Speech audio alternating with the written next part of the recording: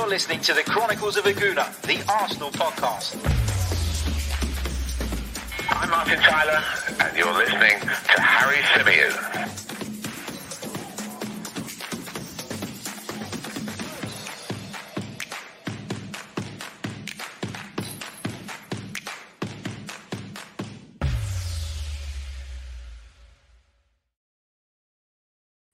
Hello and welcome back to the Chronicles of Aguna, the Arsenal podcast brought to you by the 90 Min Football Network.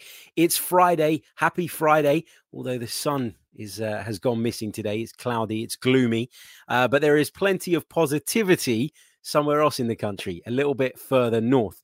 On this edition of the podcast, we are going to be discussing the takeover of Newcastle United. It's a takeover that has divided opinion. It's been a big story. It's been in the pipeline for quite some time. And yesterday it got over the line. I figured it's something that's worth discussing because of the implications it has not only on Newcastle United, but on the rest of the Premier League, on the footballing landscape. So there's lots and lots to get into. And joining me is none other than the brilliant Harry De Cosimo. I'm sure you recognize him from the show previously. He's a Newcastle fan, but he's also one of the most respected journalists out there when it comes to covering the Toon. He's everywhere. Harry, welcome, mate. It must have been a really crazy sort of last 24 hours for you. I think my hair and the state of it shows how crazy the last 24 hours have been, Harry. Thank you very much for having me on. I'm looking forward to this. No problem at all. We're looking forward to getting a bit more kind of insight as to what exactly has happened here. So what I want to do, and I don't want this to sound like I am digging out Newcastle United supporters, because that's actually or absolutely not what I'm doing. Okay, if I were a Newcastle United supporter after 14 years of Mike Ashley, I would be delighted. I would be chuffed. I would be thrilled that he's out of the club and somebody who is going to quite clearly have far more ambition is now at the helm. But I think speaking for the kind of wider football world, Harry, there are some questions that need to be raised around this. There are some discussions that need to be had. Now, first of all, before we get into that, before we dive into some of the kind of questionable things, as a Newcastle fan, can you kind of convey to us what it's been like under Mike Ashley's rule for 14 years and kind of shed some light on why people are so pleased and were jumping up and down and throwing things up in the air in celebration when it was announced that the takeover had finally been completed? I think for the best way of portraying it is that it's felt like nothing, like it's gone beyond misery of like and fear and worry and all that sort of thing with results and things. It feels like there's very little to if there's a win, it doesn't mean anything because there's a ceiling of just trying to survive. If there's a loss and they go and it puts them close to relegation, it sort of, what does it matter anyway because of the ceiling? Like there's nothing to really go for, and there hasn't really been much or enough, I think, discussion of what Mike Ashley's reign has meant. 2 years ago, before the Christmas before COVID, 10,000 Newcastle fans didn't turn up for a game against Southampton, and it was a big moment. It was like 10,000 fans had just turned away because they didn't feel like the club meant, and the club didn't care about them. Ashley didn't involve them in anything. It's kind of what, in a similar sense, what we're going to get onto in a different way in a bit with the new owners. But he didn't. There was just nothing about the club that the fans could connect to, really. Anything that they could was soon sucked out of them. So someone like Alan St-Maximin, for example, is a player that everybody loves. But if Mike Ashley stays, then eventually he's going to get sold, and there's no and that's just either that's the plan. And in the last year, particularly while this takeover has been rumbling on, he's just not paid attention, and it feels like he's always been willing to gamble the club. So even though Newcastle haven't ended up like Sunderland or Bury or Bolton, which is what a lot of people put to Newcastle fans when they've complained about Mike Ashley, it's more about that he's been willing to gamble the club at every opportunity. He's done everything really cheaply. He's taken the fun out of being a football fan effectively, and that's why. And the club has been stripped back and just represented a business. It's not been worth effectively Newcastle, but Newcastle have been, yeah. Look at the picture.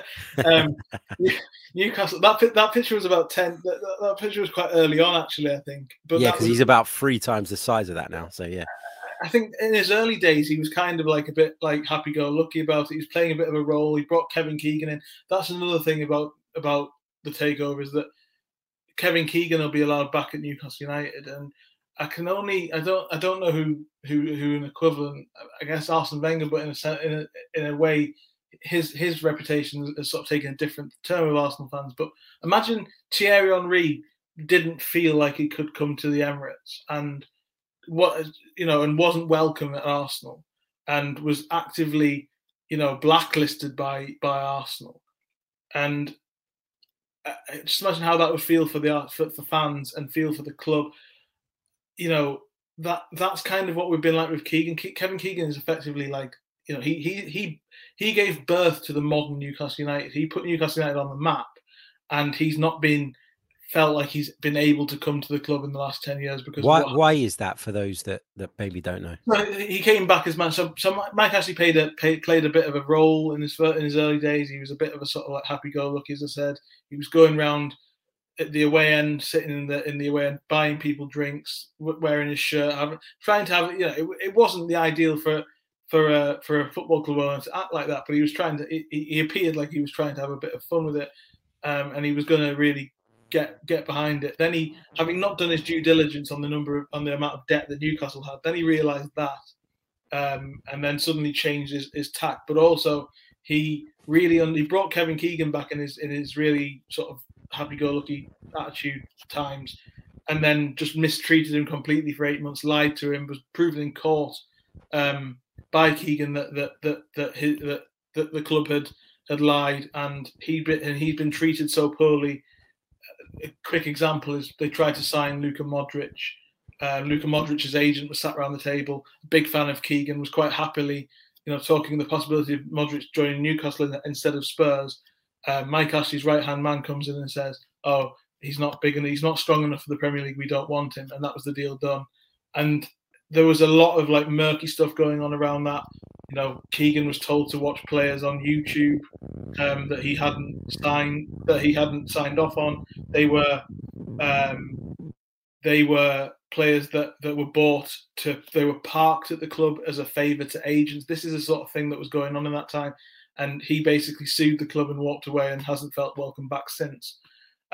So my first thing that I would do if I was Amanda Staveley against Tottenham in a couple of weeks' time when the Premier League's back, is I'd get Kevin Keegan on the side of the pitch before the game kicks off, because then that would really show that would represent best for Newcastle fans that previous owner is gone and there's a new era coming. Obviously, I agree with a lot of the questions that need to be asked, and there needs to be a discussion on lots of stuff, and I'm sure we're going to get into that. But the fans have a right to be happy that Mike Ashley's gone, is what I'm trying to say.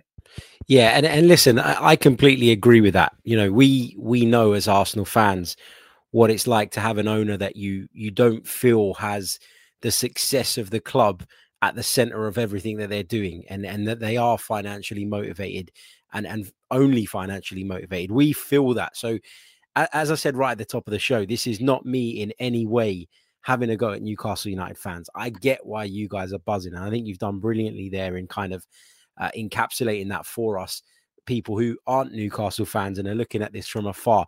But as you mentioned, there are questions that need to be asked, and I'll just kind of give you a little bit of a download on how I feel about it, where I'm at, and then feel free to jump in, correct me, counter any of my points, because of course I haven't followed this anywhere near as closely as you have.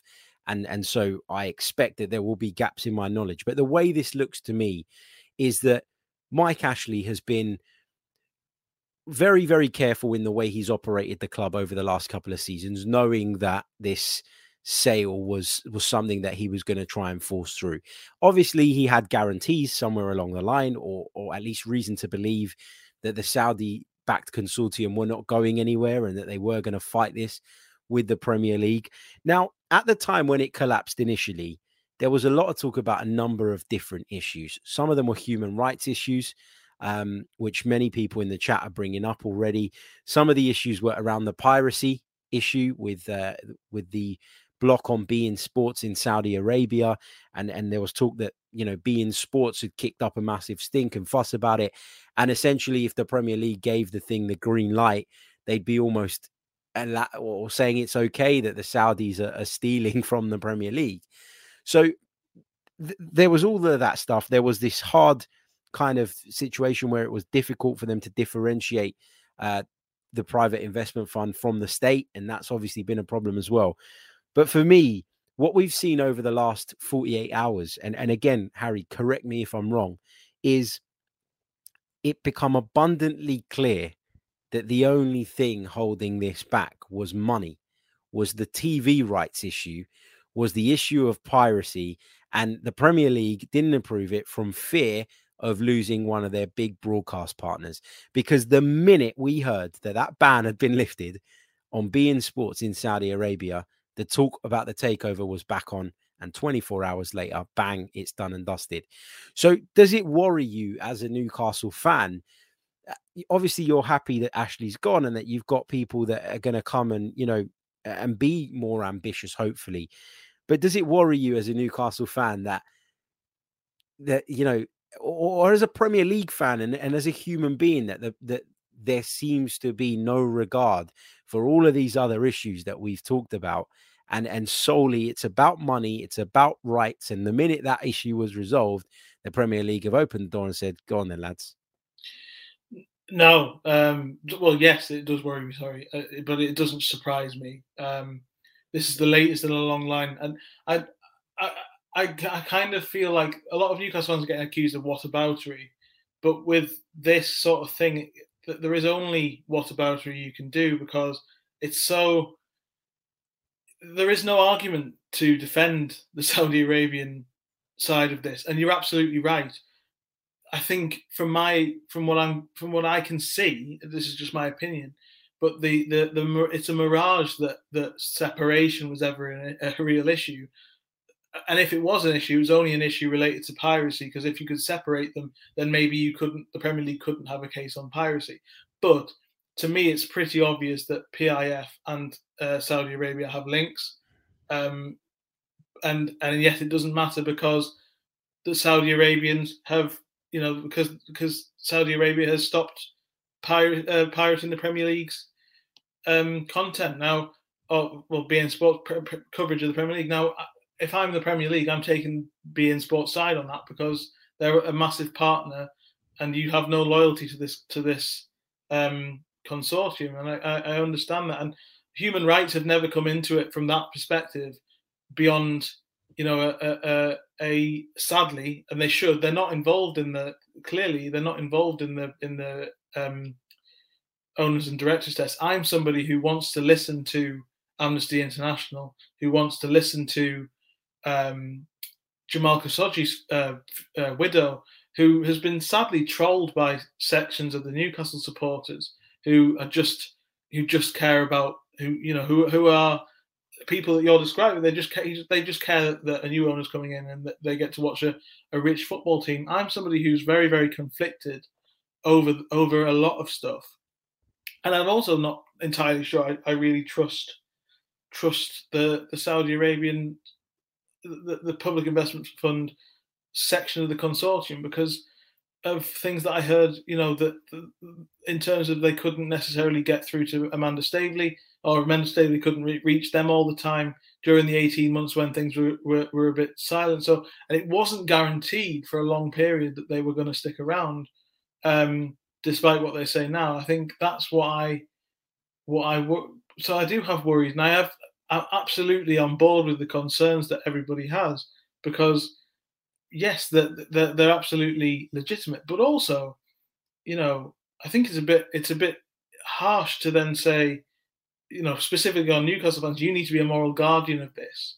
When, the Man City takeover happened 10 years ago, no one really said much at the time about Man City. And Chelsea's been 20 years in the making. Football has been going on this journey. This is effectively that we've started. Football as a collective has started crying about it because the tiger that we fed and nurtured has bit us on the head. That's effectively what's happened here. And also, it's a societal thing because this country sells arms to Saudi Arabia. So how can, if the Premier League are okay with it, and if the government are fine selling arms to Saudi Arabia and trading with Saudi Arabia, how can it be on the Newcastle fans to make a stand here? But also that doesn't mean they need to be dressing up as Mohammed bin Salman, as somebody did yesterday, having a Saudi flag on their bio on Twitter, and as I say, trolling Khashoggi's widow, because as a journalist, that is a particularly heinous crime. What happened there? So the only thing you can do as a Newcastle fan is educate yourself and as a football fan generally is educate yourself and try and understand what's going on and condemn it, and but that doesn't. If the other option is to not support your team because of something that's completely out of your control, and also Newcastle fans protested for 15 years almost against Mike Ashley, and it didn't make us a bit of difference.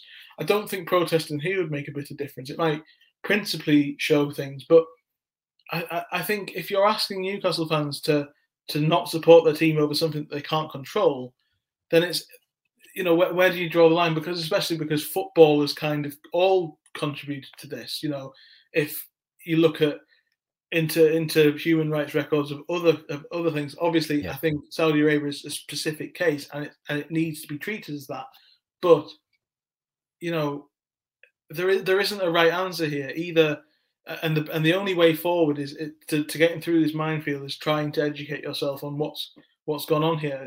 I don't really know what the right answer is because the right answer from the human rights aspect is to just stop supporting your football club, which I think every single football fan across the country, if you were told that you shouldn't support your football club, I think you would rail against that in some form. Yeah, it's not something you can just switch on and off when you feel like it. Yeah. And I get that. And listen, when I say, do the things that, are going on in the background or that are alleged to have gone on in the background concern you, I don't expect you or any other Newcastle fan to say, we don't want to be more competitive. We don't want to have greater finance at our disposal. We don't want our club to do well now because of who runs it or who owns it. I completely get that. And I also think you made a really valid point when you said about the Man City takeover, because that's a similar thing. All right, some of the violations are maybe not as clear and obvious, but that people don't get to that kind of wealth without having something questionable in their past. I would argue, we're talking about royal families here, and royal families will divide opinions, and they will do things that some will see as crimes, and they will do things that others see as things that just needed to be done. I think, we've kind of allowed these big billionaires to come in over the years and take over Premier League football clubs because the Premier League saw it as an opportunity to bring huge and further investment into their competition, which would take it to a new level. And it has taken it to a new level. The Premier League is at a place it's never been before in terms of global appeal, worldwide popularity. It is a huge, huge thing. But it's, on the one hand, I'm sitting here and I'm going, yes, I don't like the look of MBS as he's known, and some of the things that he's supposedly done. I don't like the idea of human rights violations and all of that. But it's a difficult place to be in because I don't expect the Newcastle fans to put that right. But I think there needs to be a review at how this has all come about in terms of the Premier League. And those guys are the ones that I'm holding responsible here. They've done it in the past and it was wrong. But this time I feel like there is just more on paper that that makes this feel uneasy and makes this feel uncomfortable. We all know that Roman Abramovich isn't a saint, right? We all know the kind of backstory or alleged backstory as to how Roman Abramovich got his millions. But it's not clear and it's not obvious and it's not there for all to see. You can, you can talk about it. You can, I don't know, what's the right word? You can speculate about it, but it's not as clear and obvious as some of the issues that we're talking about with the Saudis. And this, for me, is the big issue. I mean, taking it away from that, because as I said, I don't expect you to not be happy that Mike Ashley's gone. I don't expect you to, to not want your club to do well or any of that. But I think you're one of the level-headed ones, Harry, in that you can see that this is good for the football club, but you can also see the wider picture and maybe have some reservations about some of the other issues in the background. But what's the next step now? Because people are kind of under this impression, given how rich and wealthy these guys are, that Newcastle are going to come in immediately from January. They're going to start spending crazy money, bringing in top players. This man, Steve Bruce, is probably going to lose his job now. I think he is going to lose his job. How quickly do you think how quickly do you think we're going to start to see the knock-on effects of this new ownership in terms of from a football perspective?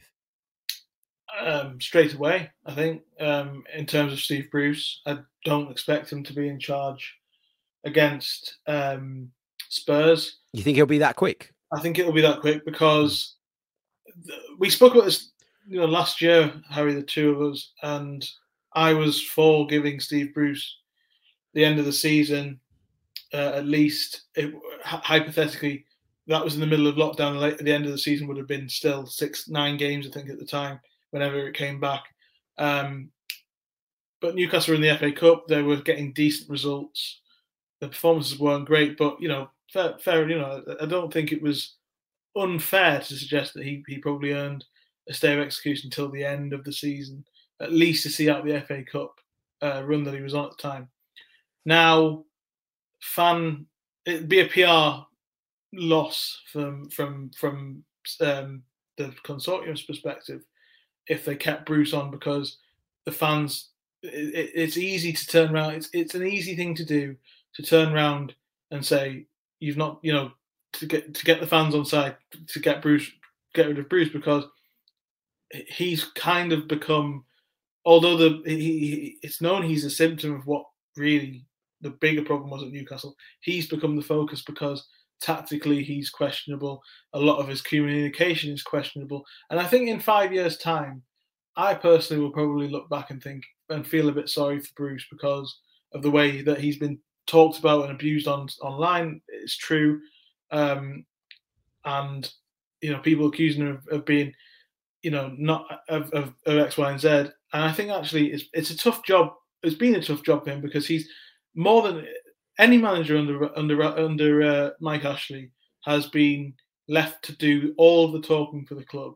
But Bruce was told to do that when the takeover was happening. So Ashley was even more removed from everything that he was before, and there was nothing going on around him, and he was basically fielding all these questions. And he's not very good at taking criticism, and not very particularly a good communicator, I don't think. So he says some things, but out of the heat of the moment, I think I'll feel a bit sorry for him down the line. But at the moment, there's just no way he can carry on because the fans don't want him. If the Saudi Arabian or the consortium want the game's already sold out. If they want a really electric atmosphere to be at fever pitch at peak level, then they can't have Bruce on the touchline because Bruce will become a focus.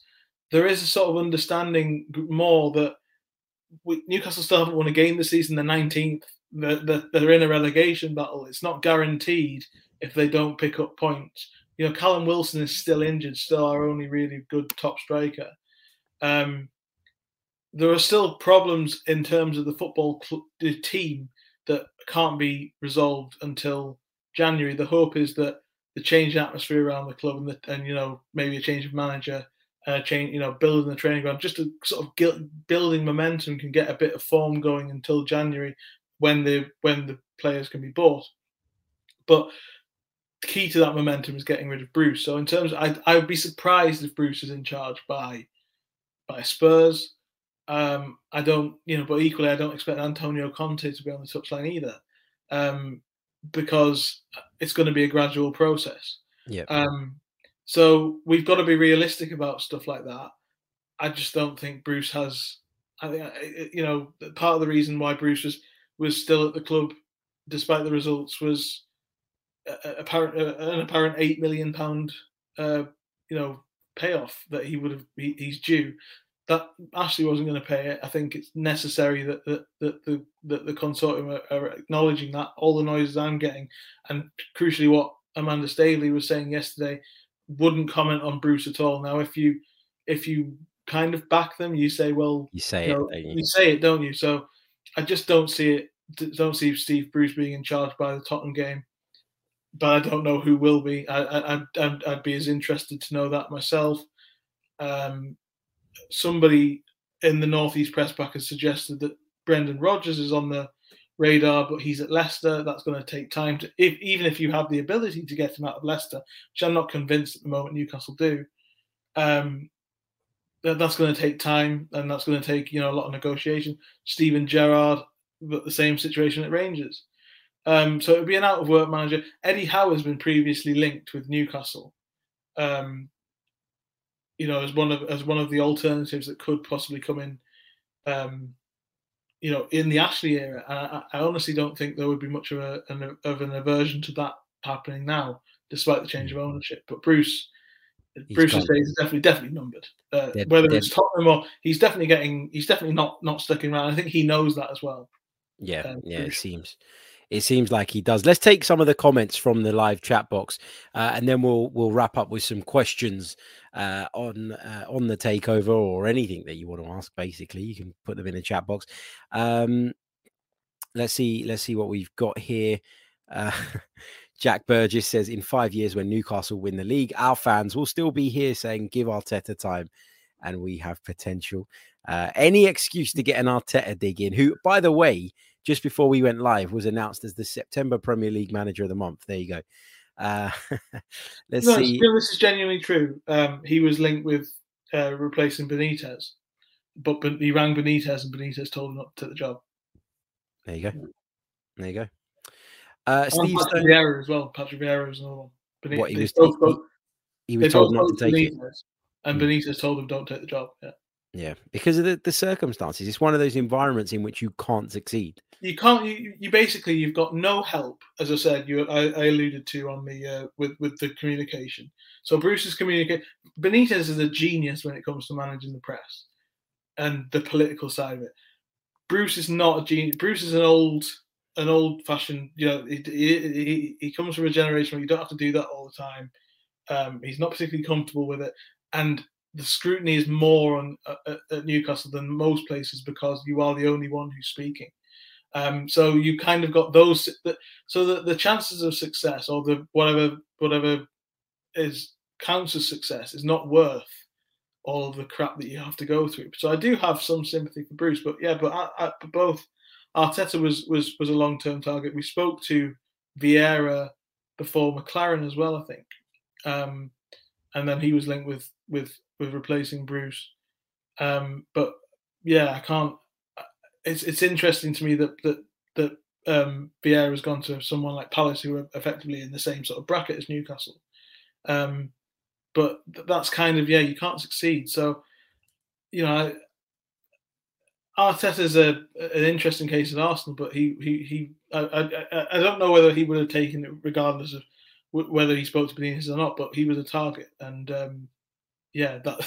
that's kind of where we're at with it. That's kind of what it was like, and now whoever comes in hopefully has a better chance of success.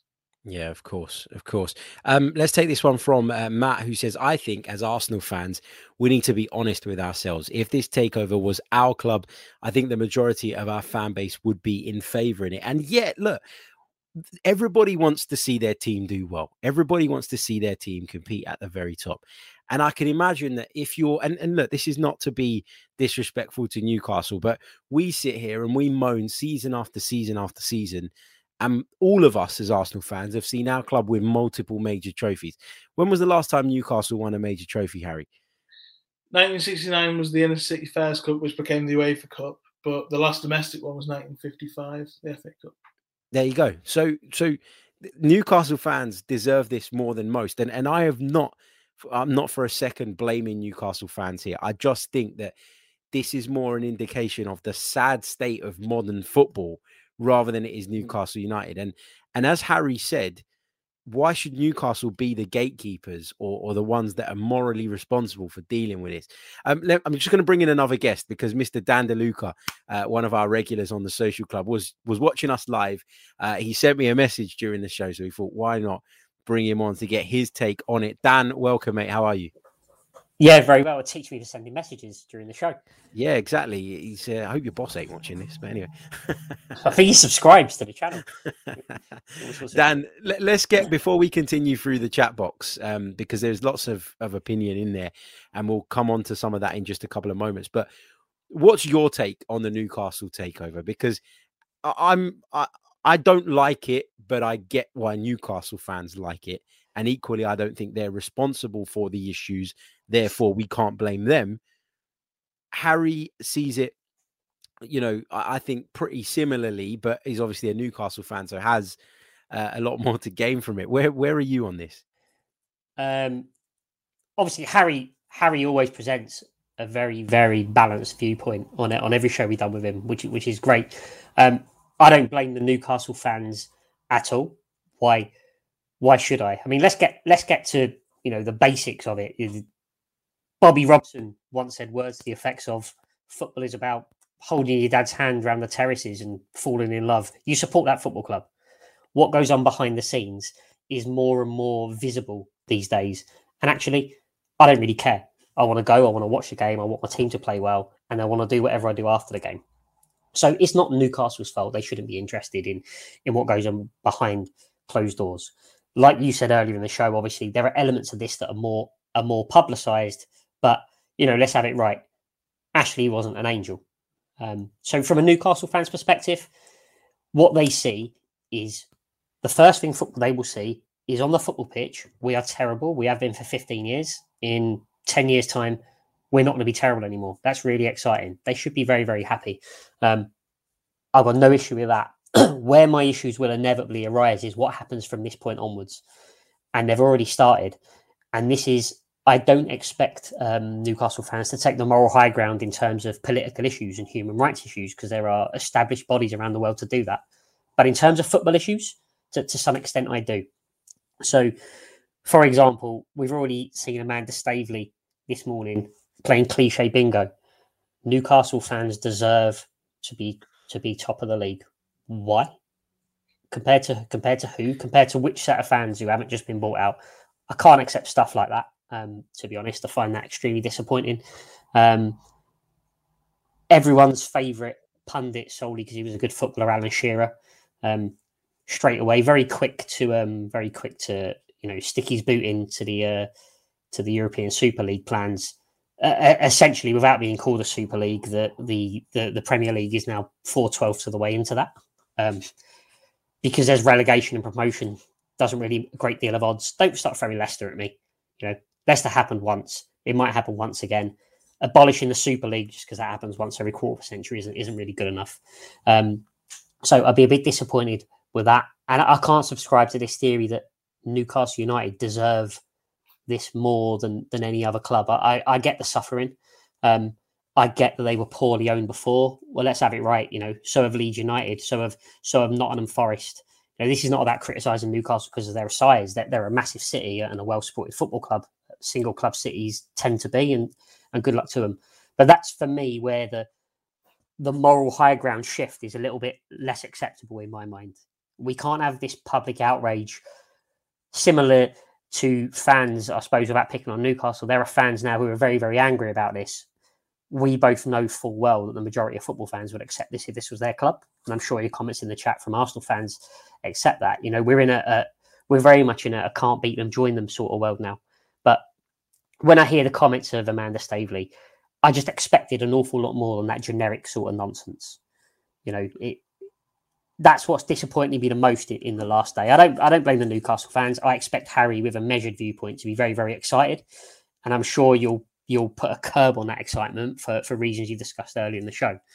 But that's where it gets really, really cloudy for me, that we now have to subscribe to this theory that Newcastle fans deserve this takeover more so than any other club, and furthermore, going into the future, when Newcastle do start winning things, the inevitability of how fans behave in that circumstance is what will turn Newcastle from being a very popular club and an institution of British football to a club that people don't like very much. Harry, do you agree with what Dan said there? Do you disagree with some of it? What's your kind of take?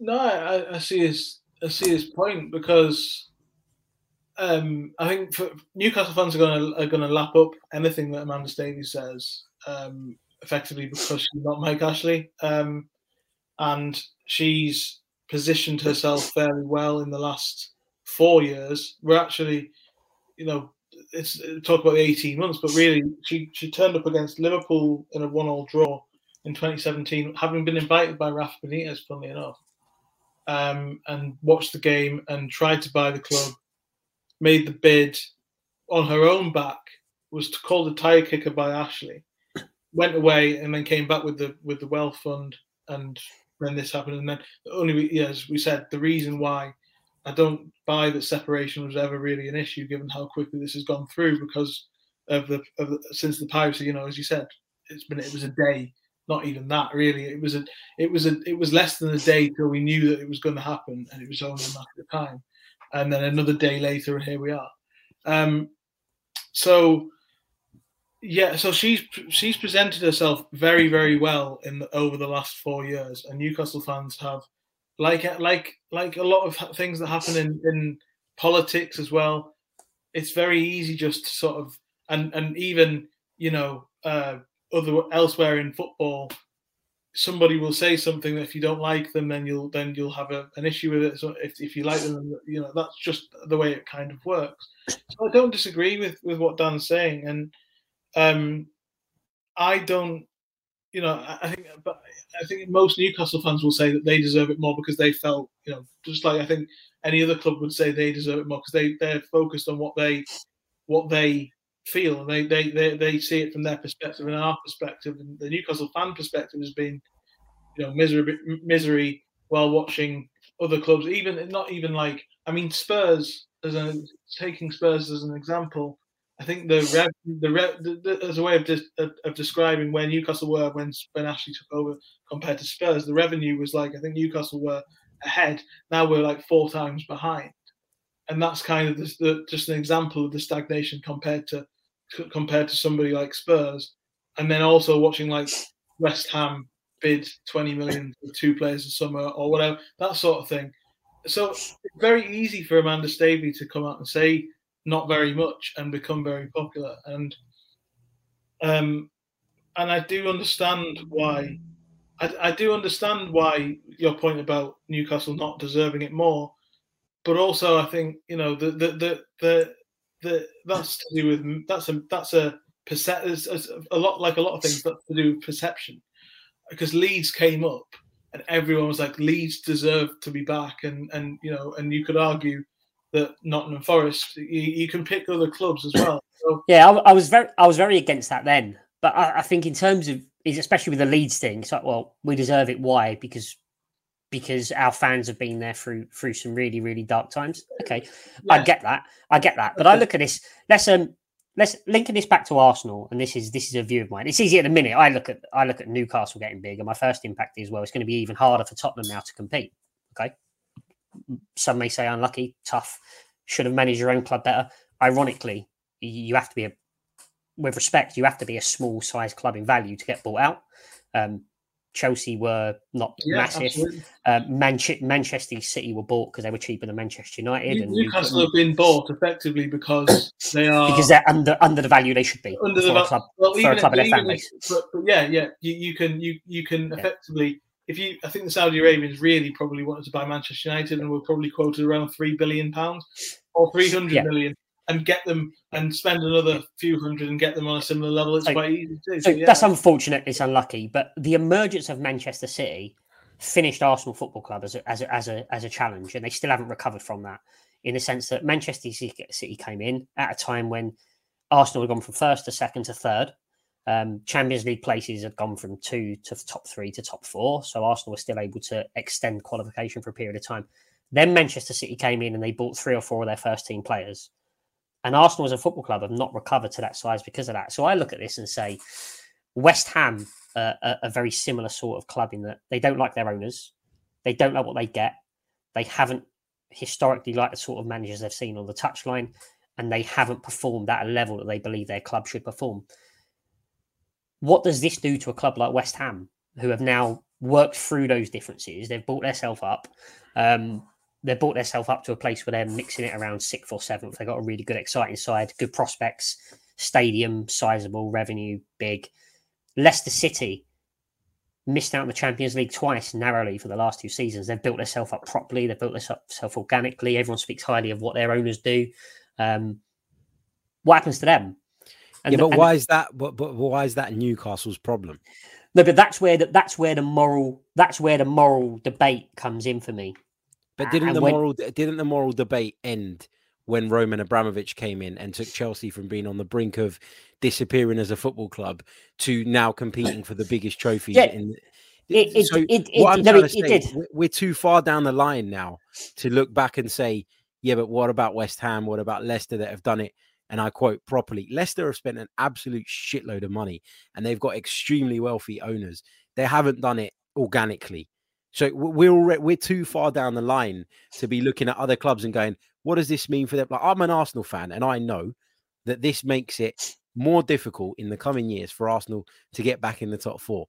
But I can't sit there and say, question the morality of it when we're already far down the line and around the corner. That ship's already sailed. No, but I guess my point is, and what makes me cross is we're all happy to step out and throw our hat into the ring when a European Super League's about to be formed, because for whatever reason, something like this is allowed to happen, and we're worried about how Saudi Arabia run their country. Like, that is low down the list, should be lower down the list of a football fan's worries, in my view.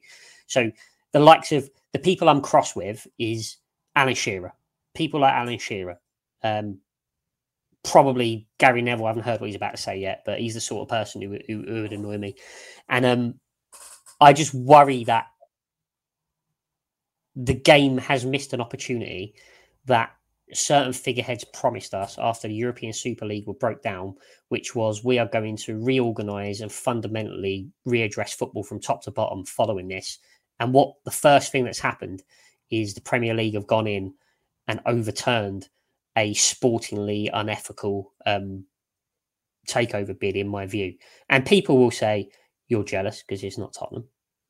That's fine. Maybe I am jealous that Tottenham haven't got the ability to compete in that way. But I would be just as big a hypocrite if I turned up in 10 years' time and started ramming home abuse to Sunderland fans because it just so happened to be my team that won the lottery. I think football has gone back on its word of the last 6 months. It's unfortunate that Newcastle are the brunt of that. In some respects, they won't care because they get the benefits. But that's the point I'm trying to make here. And I think it's all well and good to talk about, you know, how Saudi Arabia and their human rights record and all that sort of stuff. But actually, just looking inwards at home, I think we've been let down by English football once again. Harry, coming back to you, mate, in terms of this, and I had, when I was thinking about what I wanted to ask you earlier on, I did write down the 2 words Super League. And what I want to, I guess, gauge from you is Newcastle were one of the clubs that really didn't want the Super League. You know, they probably weren't invited to it, with all due respect, but they were one of the clubs that were quite big on the idea of this Super League and being a really bad thing for football. How does this compare? How does something like this compare to the idea of the Super League to you? Because essentially, by allowing people to take control of our football clubs that are so much more wealthy than everybody else, we are creating elitism, aren't we? So how do the two kind of compare for you? The only literal difference for me is the promotion and relegation thing. And rightly or wrongly, I think really that's what people. I'm not saying I do, but I think a lot of people on the sort of really vocal level objected to that you couldn't get through because effectively the same thing. If you watch the Fever Pitch documentary, a lot of the same things were being said on BBC about the Premier League. A lot of things were being said at the same time in 1992, but the difference, and actually I think Gary Neville actually said this about the Super League in his defence of, in his critic of the Super League, not criticising the Premier League, was the promotion and the lack of promotion and relegation, the cut-off. But I understand principally, I completely get Dan's point that effectively this is what's going to happen now. There's going to be a cut-off of 16. They'll just happen to play the other teams in the set, and it'll become. So I do get that. I think it's impossible for me to argue against it. As I say, it's a minefield this now, and it is very, very difficult. I can't say that this is. I would happily have a world where, this is a test of Newcastle, specifically for Newcastle. This is a test of Newcastle's, the fans' previous suggestion that they only wanted a team that tried. They only wanted to go in the top 8 or challenge or feel like there was something to hope for, because that's not going to. We're in a different world now. That's not even that. Like if Newcastle finish 8th in 2 years' time, that'll be a major failure because of the wealth. So there's a real test of what Newcastle fans have got. I think Newcastle fans have got to hold on to, but I don't think they will, because I don't think any fan would. I think Man City fans are more insufferable now than they were 10 years ago. Newcastle fans, my dad tells me, were pretty insufferable in the mid 90s. Pretty disrespectful, saying Sunderland wasn't a rival. We only care about Manchester United. So it's all circumstantial. But I think at the end of the day, fundamentally, aside from the promotion and relegation thing, most fans just care about winning games and spending big money and trophies and stuff. And I think really anything I see the point. Anything beyond that's kind of hypocritical because Newcastle aren't. I don't think Newcastle are any longer going to be able to say that they demand a team that tries, not a team that wins in 5 years' time. Because I just think that that's just the way things work. Yeah. Liverpool fans have suddenly become apparently more insufferable now than they were 10 years ago because they've got a good team. That's just how it works, unfortunately. Do you know the best thing about this whole takeover? The irony of this whole takeover is, in terms of Mike Ashley, now in 10 years' time, there's not going to be a single branch of Sports Direct that doesn't sell a Newcastle shirt. The man is a genius. He will make more money from Newcastle now than he did yesterday. Well, he's. So I read someone tweeted yesterday, and I thought it was quite, probably quite accurate, or it will come to be quite accurate in the coming years. It was something along the lines of Mike Ashley basically has used Newcastle United as a advertisement for his sports company. Have you not seen inside St James's Park? It's not as bad as it was. On the top of the Gallagher end, there used to be you could see it from bird's eye view. Sportsdirect.com. They replaced the old Newcastle United thing on the east stand opposite, which is the one you see, smaller one that you see on the TV. And he replaced it and wrote in Sports Direct numbering Newcastle United with Sports Direct on either side of it. So he has literally, and it is all over the stadium. It's all over everywhere. I mean, he literally called it the Sports Direct Arena. And before that, I'd changed the name to sportsdirect@stjamespark.com. Or it's even worse. Yeah, that was in 2009. So that's all. So he has absolutely he stripped the club back and used it. That's what he did. And but at the same time, you can't turn around and say, I don't think you can turn around and say we've got our club back, which is what a lot, and those people on the TV who are singing that are probably not aware of the human rights side of what MBS is, but I don't think they really think beyond, winning. What you said before was perfect though. When you said top 8 now wouldn't be acceptable. Precisely, that's what I mean. You haven't got your club back. You've got a different club. Yeah, precisely. Exactly. That's what I'm saying. There's different pressures. But equally, it's gone from not being our club over the last 14 years to just not being our club in a different way. And I think a lot of people, naturally, because that's just the way people think, they'll be happier about it. Well, at least we're winning, at least we're spending money.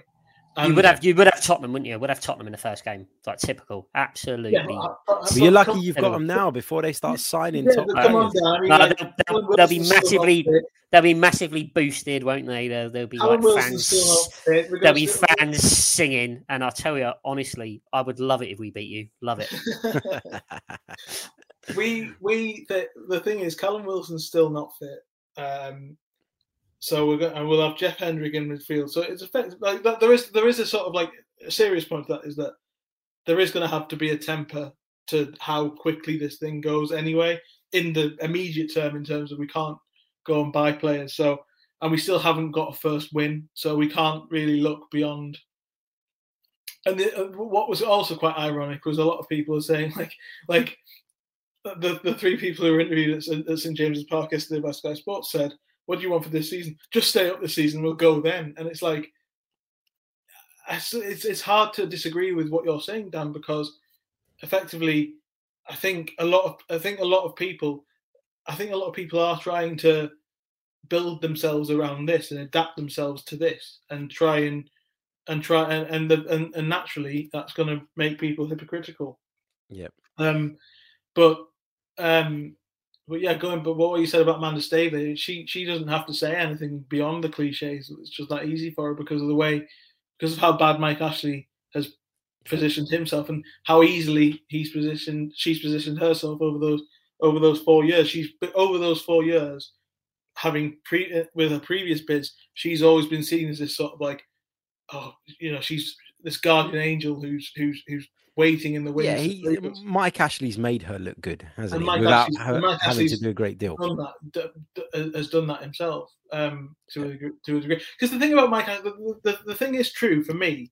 Mike Ashley's ownership could have been so different, because he proved in 2-3 seasons. The 2 seasons, ironically, I mean, he put us in the championship, but the 2 seasons were in the championship. First time he put the money up to keep the core, the Kevin Nolans and the Joey Bartons, the key players who were in their prime. They were Premier League quality players, and they had the right sort of mentality, and they got us back in the Premier League. The second season, he backed Benitez, and in the middle of that, we finished 5th, and he got the principle. His principle was correct, but his execution was off. So it could have worked. If someone came, my point is, if someone came in with his wealth or even less, but tried harder, it would have succeeded. It would have worked. This is now a different fish. This is now we can't talk about, as Dan rightly pointed out, we can't talk about finishing the top 8 anymore. We've got a different club now overnight, and we're going to have scrutiny on people saying a lot of stuff, and we're going to have to probably learn a lot from a lot of Man City fans and a lot of Chelsea fans of how to deal with that sort of thing. There's a lot more of you guys, though, at least, so you can strengthen numbers. But I think there is a perception that Newcastle, rightly or wrongly, that Newcastle are this club that it's an authentic club, therefore it's different. I don't know whether that's a bit like Leeds coming up, and like plenty of clubs have been out of the Premier League for a long time, but not got the same reception that Leeds have got since they come back up. And I don't know what I think it is, just that this idea of authenticity, and whether that's real or not, I don't know. But it's such there's no straight answer to anything, really. No, there isn't, and that's why it is such an intriguing subject, and it's why.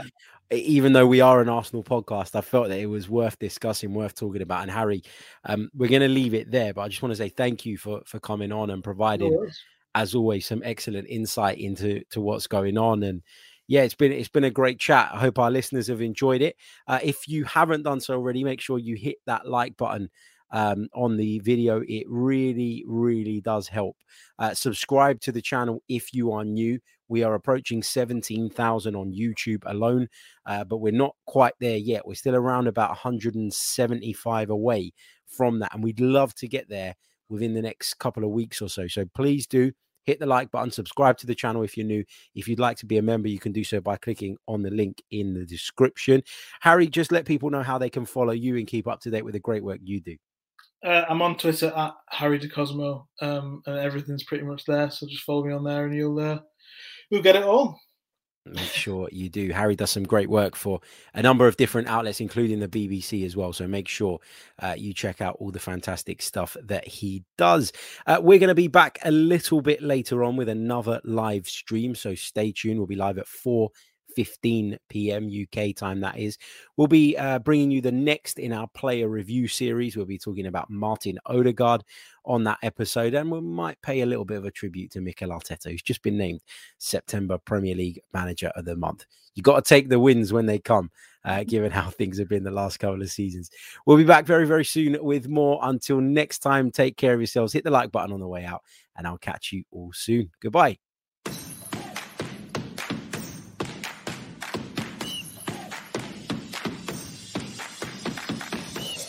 You're listening to the Chronicles of a Gooner, the Arsenal podcast. I'm Martin Tyler, and you're